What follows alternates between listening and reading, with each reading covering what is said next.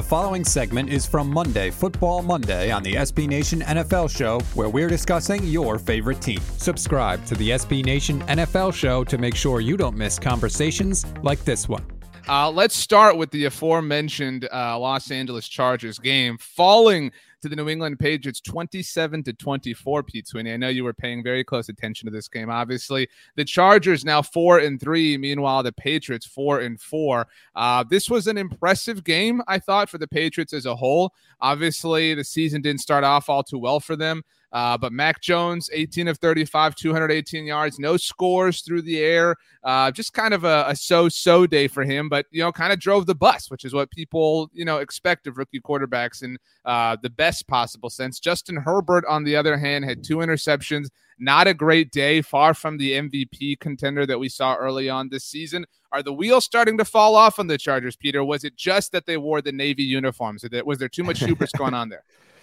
Yeah, I'm surprised the Patriots won this game. I really thought the Chargers were the better team. I thought they were further along, and I thought it spoke to Mac Jones and just how NFL ready he is. We've said it a number of times on this podcast that Mac Jones looks to be the most seasoned of the rookie quarterbacks, and he performed, I thought, like a veteran in this game as opposed to a rookie. And really, in a sense, I thought, I don't want to say outdueled Justin Herbert, but really outmanaged him.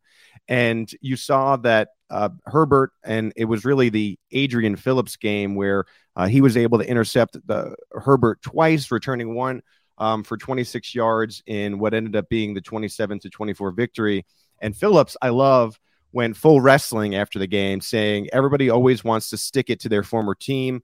Just be able to go out there and end up having the game that I had was sweet, and I loved it. And so, Patriots managed the game. They got a lot of field goals from Nick Folk in this game. It wasn't really a ton of flash, but at the end, they were able to put up more points than the Chargers, and that's all that matters. And like we're saying here, the Patriots are 4-4. The Chargers are 4-3. The Patriots are somehow in the mix, especially with some of these other results that we saw on Sunday. Yeah, I mean, I really, the Patriots get the big win over the Jets last week, and it's the Jets, although, we'll get to their game certainly. But This was a very big win for them. They've got the Panthers coming up, so the Stephon Gilmore revenge game. Then the Browns after that. They don't look exactly like the team we saw at the beginning of the season. Then the Falcons, the Titans now, possibly without Derrick Henry. Again, we'll get to all that. But I was impressed. This was maybe the finest we've seen the Patriots overall post Tom Brady. And I realize the bar isn't all too high to clear here, but You can hear the rest of this conversation by subscribing to the SB Nation NFL Show wherever you get your podcasts.